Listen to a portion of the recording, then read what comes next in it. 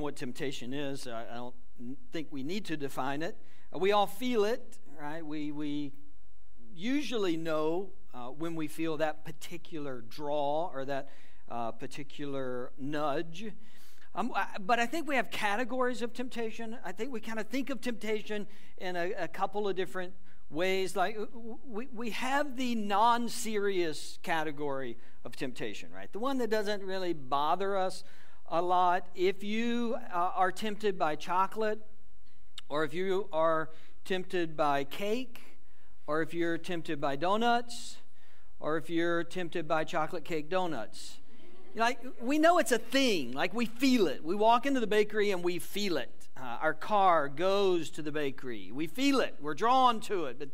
But we don't think that's going to ruin our lives, right? Okay, admittedly, taken to an extreme, it could be problematic. But just in general, we don't think of that as a real problem. Maybe it's not chocolate cake donuts for you. Maybe it's shopping or sales or Amazon. And again, taken to the extreme, that's a problem for your budget, right? Maybe a problem for your marriage. Who knows? But Amazon by itself it's not a huge problem. But we use the idea of temptation when it comes to those sort of issues in our life. Maybe yours is something else. Maybe it's Netflix or coffee or true crime podcasts or whatever your thing is. You know, I am tempted by these. And what we mean when we use temptation in this way is we mean I really like it. I really like it. I don't think it's hurting anybody. It's just kind of part of who I am. It's my personality. I just like it. I'm a little obsessed with it. I like it. And we don't see much danger in that. And it's true. There's not much danger. Let's just go ahead and say at the beginning, anything taken to an extreme is dangerous. But most of those things, we just like them. We do them often. But then there's what we would consider serious temptation, right? Biblical temptation. The kind of temptation we talk about in church. But I think even with that temptation, we have categories for it. When we think temptation, we tend to think of the really big ones or the really bad ones, right? Sexual sin, that category, definitely don't want to be tempted in that area. Things that might lead to substance abuse, like addiction, that's a category that we go, whoa, we need to stay away from that. Really big financial mistakes, like the kind that land you in jail. We know I don't need to do that one. So temptation, when we think of serious, in a serious way, we think of things that will alter my life if I get caught doing this, ruin my marriage, ruin my future, land me in jail, which is true. All of that you should stay away from. But temptation in the Bible is not reserved for the really big ones. It's for anything that draws us away from God's purposes in our life. Anything, right? We can be tempted to anger. We can be tempted to greed. We can be tempted toward a critical attitude or spirit that turns into negativity, that becomes bitterness. We can be tempted towards unforgiveness.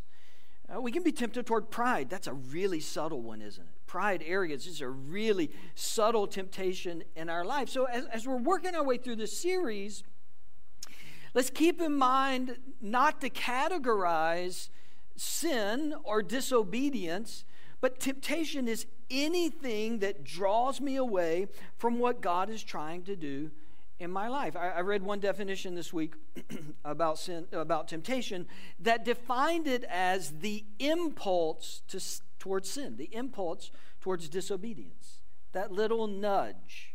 Right? The impulse towards disobedience. It comes in a lot of different packages. It comes in a lot of different forms. Some of it is very subtle. Sometimes beginning with just a thought. The thought of, I wonder, right? What if? I don't think I would get caught. I know people who haven't been caught, right? Sometimes it's really, really subtle. It just sort of plays on our mind and our imagination. And sometimes, if we're honest, temptation is very powerful. In the moment, it's very overwhelming. There can be times that we experience temptation and it feels like we can't say no. It is that powerful. It comes in all forms, but it is essentially this impulse, this nudge, this desire, this attraction, this moment, and you and I need to develop the ability to resist that, to resist what's happening that would lead us away from God's best for our lives. Why? Why should we resist that? Probably a lot of reasons. We're going to start the series with just two. Most importantly, if you're a follower of Christ, most importantly is because God's holy, and God calls us to be holy. He calls us to walk in holiness. Right? We're not perfect. We're fallen. We'll be perfect one day. God's going to make us like Christ, perfect in every way. One day, this is not that day. We have weaknesses. We are broken and fallen, so we aren't perfect, but we serve a perfect God. We serve a holy God, and all throughout Scripture, Old Testament and New Testament, God keeps calling people to righteousness, right? Calling people to obedience, showing the consequences of disobedience. We walk with a holy God, serve a holy God's called us to be holy. And I get it, if you're not a follower of Christ, maybe that's not motivating to you. I understand that. If you are a follower of Jesus, this should be highly motivating to you. That this is the God that we serve, and this is what God calls us to. Second reason, you and I should resist the impulses or temptations that we face is because the desires and commands of God, what God wants for us, is actually good for us. Right? In both a spiritual sense and a practical sense. Even if you're not a believer in Jesus, if you haven't committed your life to Jesus, most of the things that the Bible describes as sin in the Bible, it's to your advantage to pay attention to those.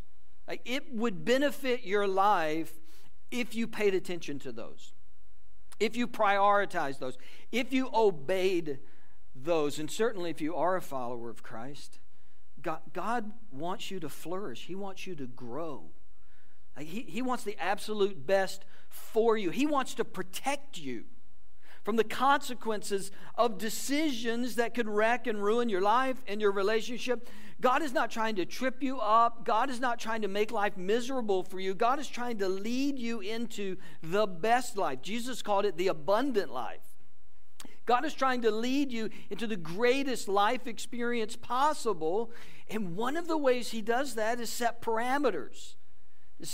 He says no to some things and yes to other things. So again, you and I need to develop this ability to resist the temptations that we face, the impulses that we face. Now, let me say a quick word about impulses and sin, because the reality is the impulses that we experience are different from the sin.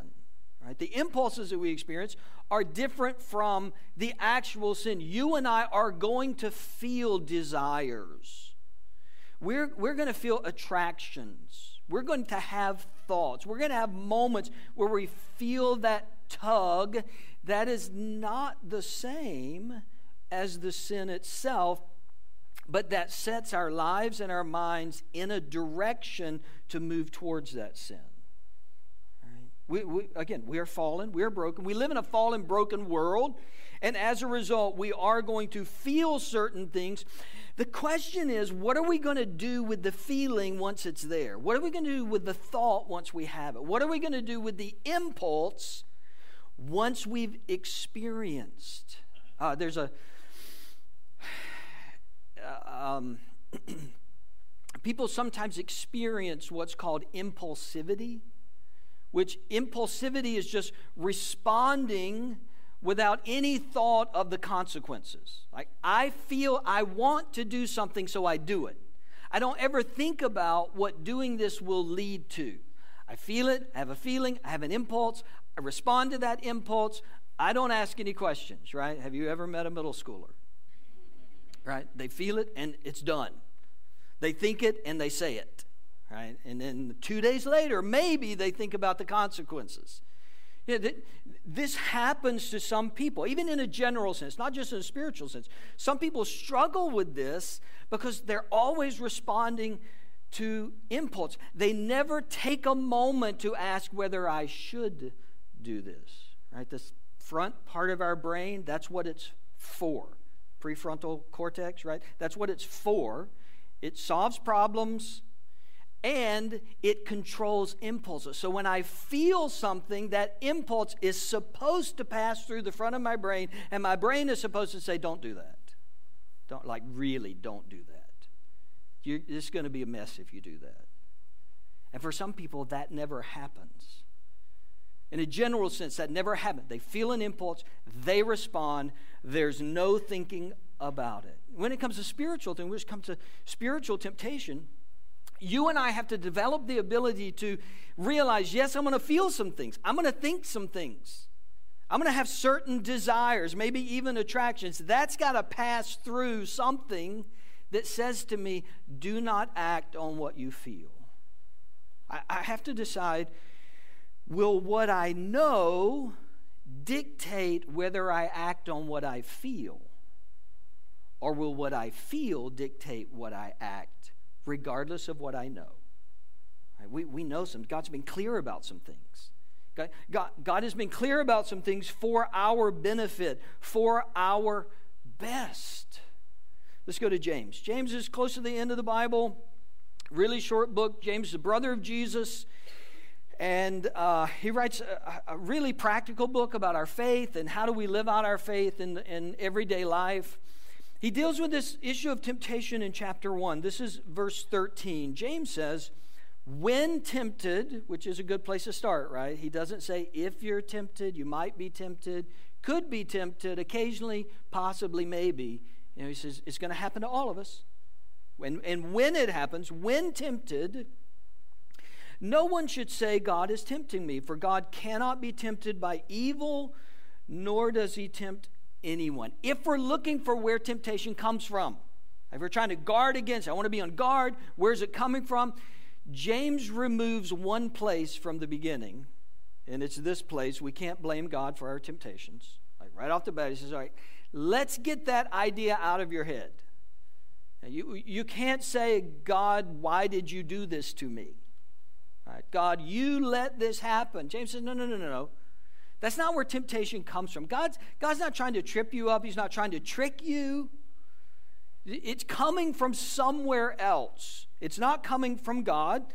James goes on. But each person is tempted when they are dragged away by their own evil desires and enticed. Then, after desire has conceived, it gives birth to sin, and sin, when it is full grown, gives birth to death. Right? Notice this progression. Starts with desire. We've been calling it impulse. And James doesn't immediately assign sin to that. He just says, this is where it starts. Desire, impulse. If you don't do something with it, it will keep growing. If you don't say no up here, it will begin to change and morph and get bigger. He uses this metaphor of pregnancy, right? It will conceive, he says. It will grow. With pregnancy, it is possible to keep that hidden for a little while, isn't it? Like you don't know, everybody else doesn't know immediately. But even though other people don't know, something is still growing in the darkness, right? Something is getting bigger. And in real pregnancy, it's a wonderful thing that's getting bigger, right?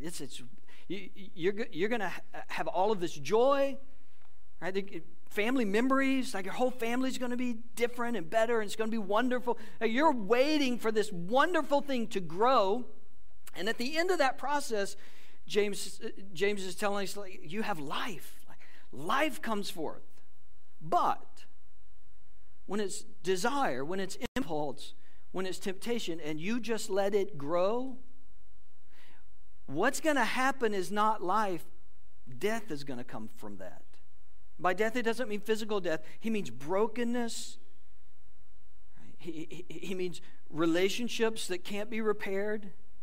He means a future that has now been forever altered, that sort of broken, irreparable death settles in when you and I don't deal with desire at the first point. It just grows. It gets bigger. It gets harder to contain. James uses two words to describe how this desire works on us. He uses the word entice and drag. Right? Temptation, impulses, they entice us in the sense that they lure us, they bait us. We look at some things and we think, oh, that's nice. That would be nice. I like that. I want that. So there is an enticing, a luring aspect to temptation, but then he uses the word drag, that sort of overwhelming, pushing. I feel like I don't have control. And what I see happen is those two work in tandem, right? Like tag team wrestlers. What begins with enticement, what begins with luring, shifts over to dragging.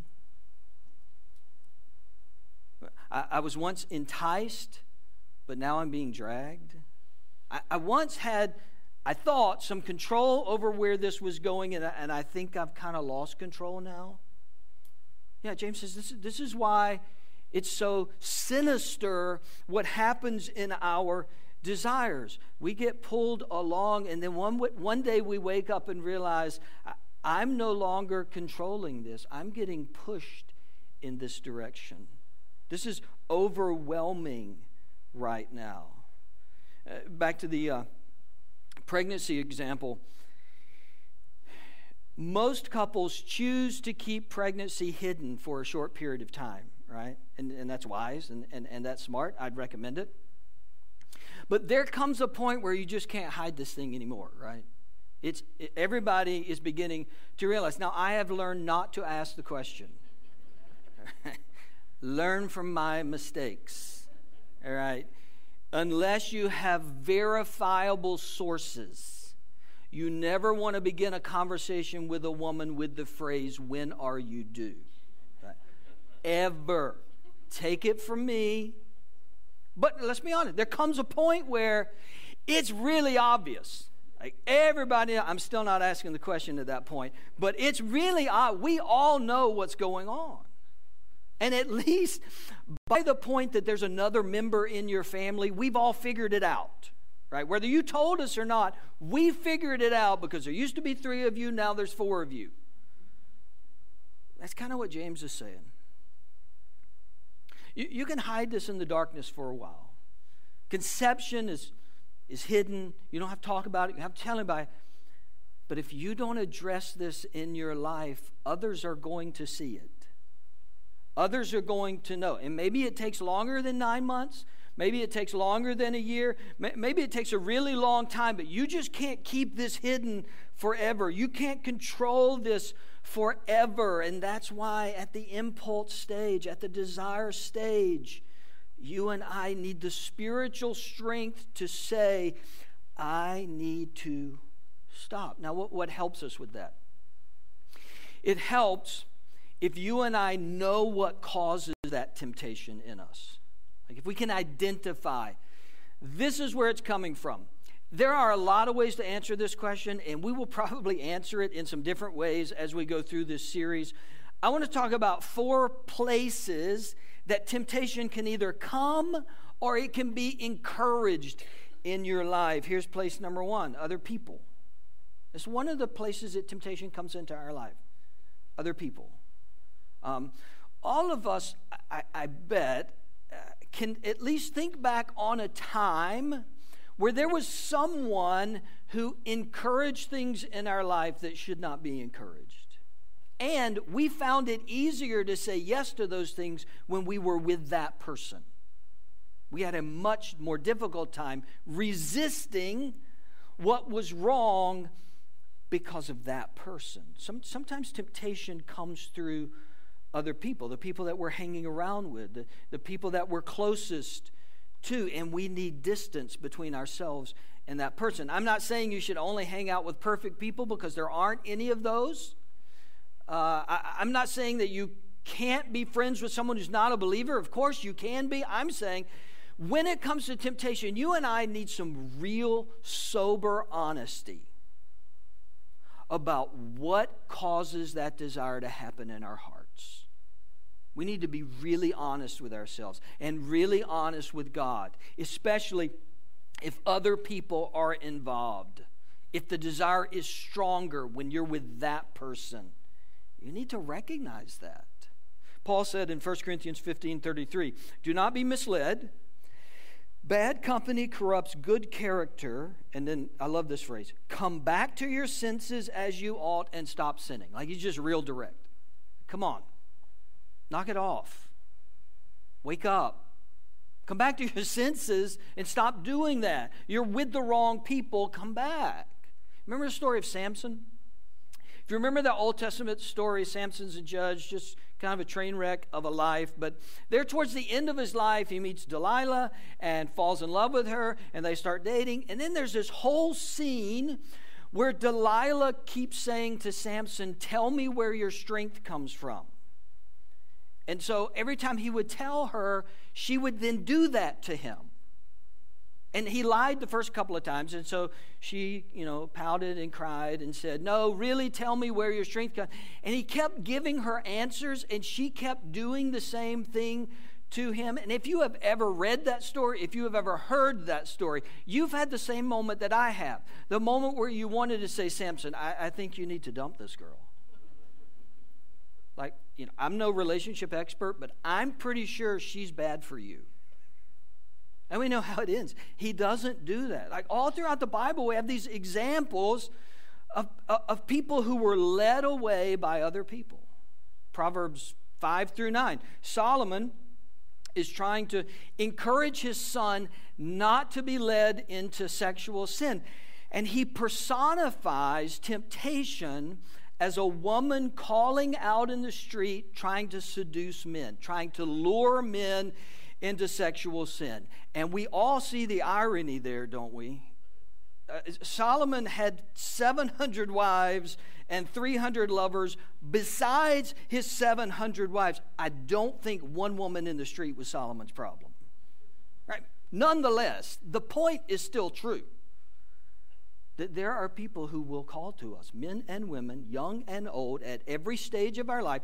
There are people who will call to us and try to lure us away from the life that God wants us to live. You and I need to be tuned into that. Second place, environment, right? Probably doesn't need a lot of explanation. For some of us, at different seasons in our life, there are places we go that we find it more difficult to resist the impulses and temptations that we face. When we find ourselves here, it's more difficult to say no. And often, one and two work together, right? We go to a certain place, and a certain group of people are at that place and the people make it more difficult for us to say no. You just got to be honest with yourself. Again, we got categories. We think, well, this is not that bad. Well, that's not that bad. Or we think, I'm in control. Can I share something honestly with you? This is true of me, and I think it's true of you. We overestimate our strength when it comes to resisting temptation. We overestimate, especially those temptations that you are uniquely tempted by. We all have a unique pattern. We're not all tempted by the same thing. We're not all tempted by this at the same place. But for that unique set of temptations that you have and I have, we all overestimate our ability to say no. You see, when we know that there are people at a certain place who pull us away from the things of God, the approach is not, well, I should be strong enough. I should be able to handle it. No, you probably should just stay away. You probably should resist. You probably should flee, as the Bible says. You probably should run away. This is not a, I should be stronger, I should be able to handle it sort of mentality. It's a, I probably can't handle this. I need to be honest about my own weaknesses, and I need to run away. Third place that temptation comes. The devil. But we have an enemy. We do have an enemy that wants to destroy your life. If God already has your soul, the enemy wants to destroy your life here as much as possible. He wants to destroy your relationships, destroy your future, destroy your hopes and dreams. There is a spiritual battle component to temptation that we don't always recognize. Okay, and if you come to our church, you know me, I don't see demons behind every bush. I don't blame everything on the devil, but there is a reality that there are spiritual forces that want to work against you, that want to destroy you and me, that want to destroy our future, our relationships, our testimony, our walk with the Lord. We can't ignore that fact. That force is there. Peter writes in 1 Peter 5, "Be alert and of sober mind. Your enemy, the devil, prowls around like a roaring lion looking for someone to devour. Resist him, standing firm in the faith." You got to get away. You got to see it when it happens. You got to feel it. You got to know what it is. You got to get away. A little bit later in James, where we're reading, in James 4, he says, "Resist the devil, and he will flee from you." Resist him. Get away. Prayer is an act of resistance. Being in God's word is an act of resistance. Obedience is an act of resistance. Worship is an act of resistance. Resist the devil and what he wants to do in you. People can lure us away. Environments can lure us away. The devil is working actively to lure us away. Number 4. The one we probably have to watch out for the most is ourselves. Ourselves. Me. I'm not discounting the problem that other people can be in pulling us away from the things of the Lord. I'm not discounting environments and the sway they sometimes have over us. I'm not discounting the spiritual battle that is very real. But the truth is, your biggest problem is you, and my biggest problem is me. Our biggest struggle is what's going on inside of us. Remember what James said? We read it just a minute ago. But each person is tempted when they are dragged away by their own desire. Each person is tempted when they're dragged away by their own desire. What's happening in your heart? What's happening in my heart? Back to Solomon, right? Hundreds of wives, hundreds of lovers on the side. Let's not blame this on one woman calling in the street. Solomon, you've got a problem. There's something going on in your heart. And let's not blame her for what's going on in your heart, Solomon. I mean, the hard thing is sometimes we just got to look in the mirror. We got to say, no, this is going on in me. This is something I've not dealt with. This is an area I haven't addressed in me. They're led away by their own desires. It's much easier to blame things outside of me. It's way easier to blame another person, to blame the media, to blame movies, to blame social media, to blame our culture. Well, our culture puts all of this in front of us. It's so much easier to blame things outside of me. It's their fault. It's that fault. It's yoga pants. It's whatever. It's that. It's this. No, really? The problem's me.